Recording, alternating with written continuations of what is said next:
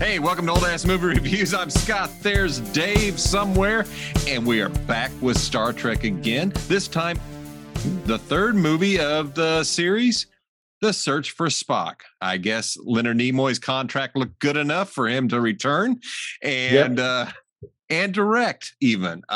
This is a solid film, dude. Let me set it up real quick. When we leave Star Trek II, Spock is dead. They have had a funeral, launched his corpse onto the Genesis planet. And for all intents and purposes, that's how the movie ended. And we all expected, holy crap, did Leonard Nimoy just leave Star Trek? Mm-hmm. But now we have The Search for Spock, and he is back. Yeah, you come to find out that it was all a negotiation ploy. I know, right? Which is good for him, man. He did a good job. Absolutely. He deserved every bit of it. Real quick, I'll run down the list. William Shatner as Captain Kirk. Leonard Nimoy as Spock. DeForest Kelley, of course, as McCoy. James Doohan was Scotty. Walter Koenig was Chekhov. George Takei was Sulu. Nichelle Nichols was Uhura. Robin Curtis played the new Savik. Replacing Kirstie Alley, whose contract negotiations failed. She decided not to come back for some reason, but I don't remember the reason why. What I read was it was money. That she demanded too much, and they were like, screw you. And it could go either way, you know. But that's me. Merritt Buttrick was David. Phil Morris was the trainee Foster, which was, I think, the guy who asked Kirk a question, if I'm not mistaken. And then everybody else is just minor characters for the most part. Right. I like this movie because it was a little bit different than the first two. First one was kind of dragged out and boring. Second one was loaded with action. This one had some action in it with Klingons, which was great. I loved it. Yes. I think it's the first time you see the Bird of Prey. So that was really cool. I mean, that is such an iconic ship that I'm watching it, and all I could think of is how disappointed I was when we were watching season 3 of Picard, and they did not steal this ship. I would have just taken that one. That would have been easier. It would have been so awesome. The only ship for me that's a better ship than the Bird of Prey is a Katinga class destroyer for the Klingons. That's the classic design with the big nodule in the engine, and that to me, that's just a kick-ass looking ship. Yeah, the Bird of Prey is an awesome looking bird. I like that. I like that Sarek comes in and is asking Kirk, why didn't you bring my son back? Yeah, really, it's like, what the hell? What's wrong with you? Kirk's, I have no idea what you're talking about. He does the mind meld. He finds out that Kirk's not got his son's essence, and Sarek is sad. Like he's just, and he apologizes to Kirk about, sorry, I thought for sure he'd find a way. Yeah. And they both realize, Spock would have found a way. If anybody would have found a way, Spock would have. So Kirk starts going through all the footage, all the security camera stuff, and he spots it. He sees what happened. Yep. They got to go get McCoy. In the meantime, McCoy gets arrested. Now, this is what's neat. This is what they had enough forethought. I guess they had a feeling that Nimoy was going to possibly leave. And it's almost like they built this fail-safe in because he just does a brief touch on McCoy and just says, remember. And we know what's going on only because we've seen The Search for Spock. You look at that, having that moment in there makes it where they could do this, as this is how you bring somebody back. And I thought it was a lot of forethought went into making that happen. Yeah. I want to say Kirk. That's not right. William Shatner tells a story about like them shooting that scene and doing all the stuff. And he's like, he's depressed that Leonard Nimoy's leaving. And he's like, you're really leaving? Yeah, I'm leaving. Yeah, you're really leaving? Yeah, I'm really leaving. And then he's like, I see him and the director or the producer having a conversation and, off to the side. And then they come back and they do that one little scene. And he's like, that son of a bitch. He's gonna come back. It's brilliant. Yeah. It's really well done. It's brilliant. One of the things that I find very noticeable of this movie is and this is not to discount Star Trek II, The Wrath of Khan at all, is the acting is on another level here. Right. Shatner is really solid in this movie. Yeah. And it's just everybody's on their game on this movie. And it's like, this is it. Look at these guys. And of course, when we get into The Voyage Home, which is, who doesn't love that movie? And it's a bit more of a romp. It is a romp. It's a lot of comedy, and it's the camaraderie and the comedy, and what you start to see. And that's why I so liked the last season of Picard. Yeah. When you have the team together, and that's what we're seeing now. Now they're melding again. They've been away from doing this show for 10 years, now doing movies, and they're back. And it's really cool. Real quick, there's a scene where Uhura is in a transporter room somewhere on some base somewhere, like in the middle of nowhere. It's like, it is a back room transporter unit. Like nobody goes there, nothing happens. And the kid that's sitting next to her is talking to her like, I can't understand how I want adventure, blah, blah, blah. Or whatever.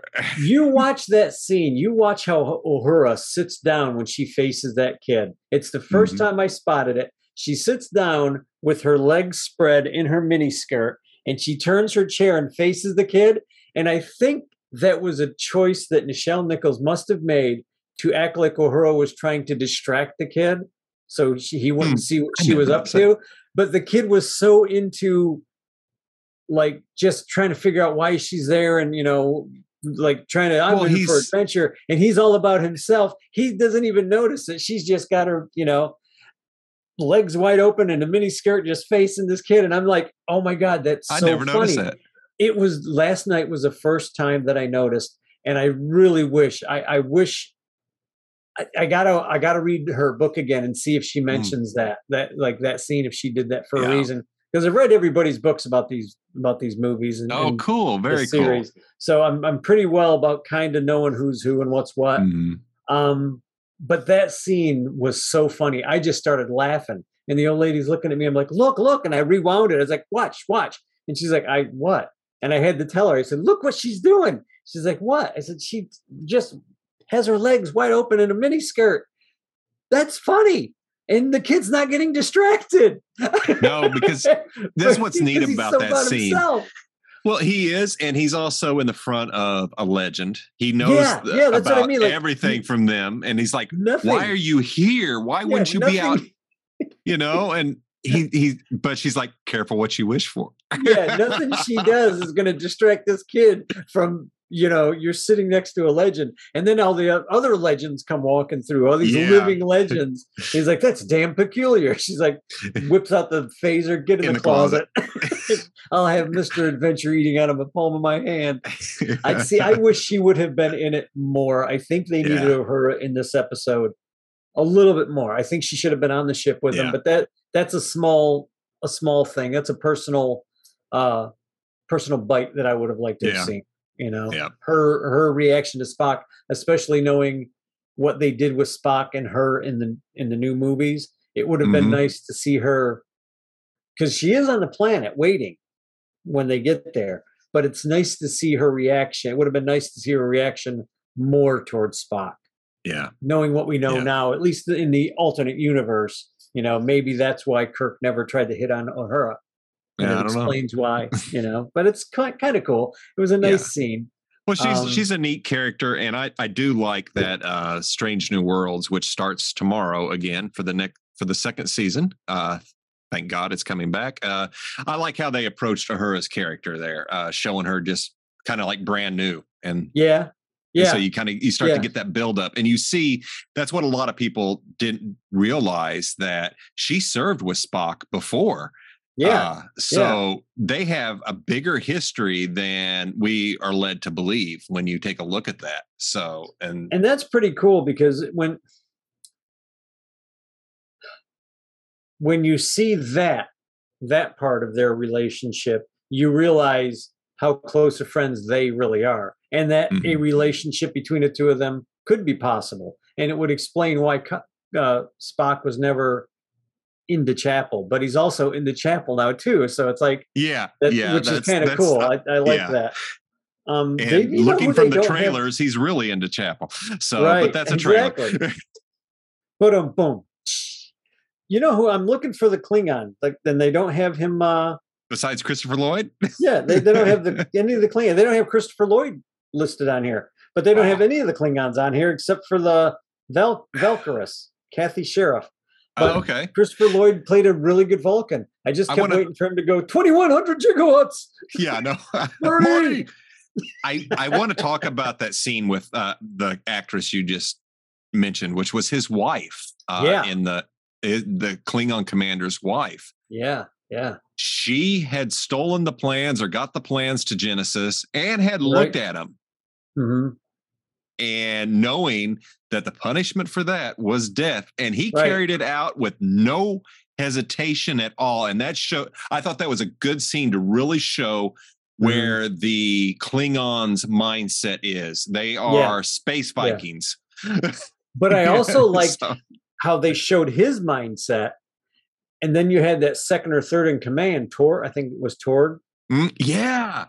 Who actually was going like, that's interesting. And they're like looking at him. Torg's looking at a bigger picture, like where most Klingons wouldn't. I think that guy's probably wound up an admiral at one point or something. It's the seed of peace. And I think they even referenced that's in the works. That's starting right there. So, and they're working it, and it's really cool to see. And we'll see that as the movies, especially when we get to 6 with the Undiscovered Country. And if you had any doubt about this commander and how ruthless he was, he just gives the order to kill another hostage. Oh, that's in case you forgot that he murdered his wife and a shipload of people just 10 minutes ago. Just kill a hostage. I don't care which one. Didn't care if it was the kid. Didn't care if it was a Vulcan female. Didn't care if it was the human.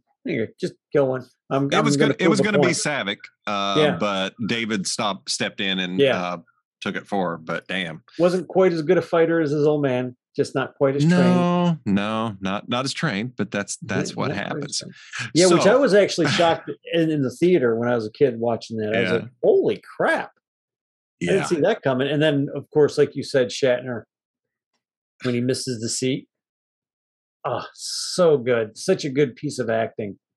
Everything is good in this. It's a fun one. It's very serious, but I think it was necessary to follow up the Wrath of Khan with this because having the Genesis device out there, holy crap!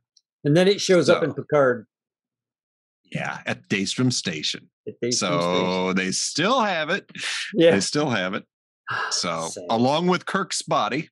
Daystrom Station. That was a nice Easter egg from that. So, folks, if you haven't watched Picard Season 3, go watch and look at all the nice little Easter eggs hiding in plain sight in that. So, and I might have lost David just now, but you're back. Okay. Everything froze. See you. I could see you. Yeah. It froze. You were striking a pose. It was just Vogue. I'm going to go ahead and give my final take on Star Trek 3, The Search for Spock. I always make the joke that in 2, they launch him out of the Enterprise in a roach pod because he looks like a roach egg there, but it's a torpedo. It does. Yes, it does. No, I'm sorry. My brain's messed up. But it's a neat movie. It goes by really quick. It's a more serious movie. But it's just, you see it. You see everything start to come together. Now, I don't think I saw that watching it the very first time, but knowing where everything goes, you start to see the pieces, how it's woven together. Well done. Highly recommend it. Dave? Good, tight script. The acting, the crew is back on their game. I mean, I think they really picked up the game in episode 2 for Wrath of Khan. They really knocked it out of the ballpark with this one. And in the next one, forget about it. Forget about it. I absolutely recommend this movie, especially if you're a Star Trek fan. If you're not, go back and watch Wrath of Khan first, and then this one. Yep, and get ready for lots of colorful metaphors. So, if you like our podcast, please hit the like, hit the subscribe, hit the share, and tell a friend, tell your mom, whatever. Drop us a line. Thanks again for watching. Next week we will be back with The Voyage Home, Star Trek 4. Thanks again, folks, and we will catch you next week.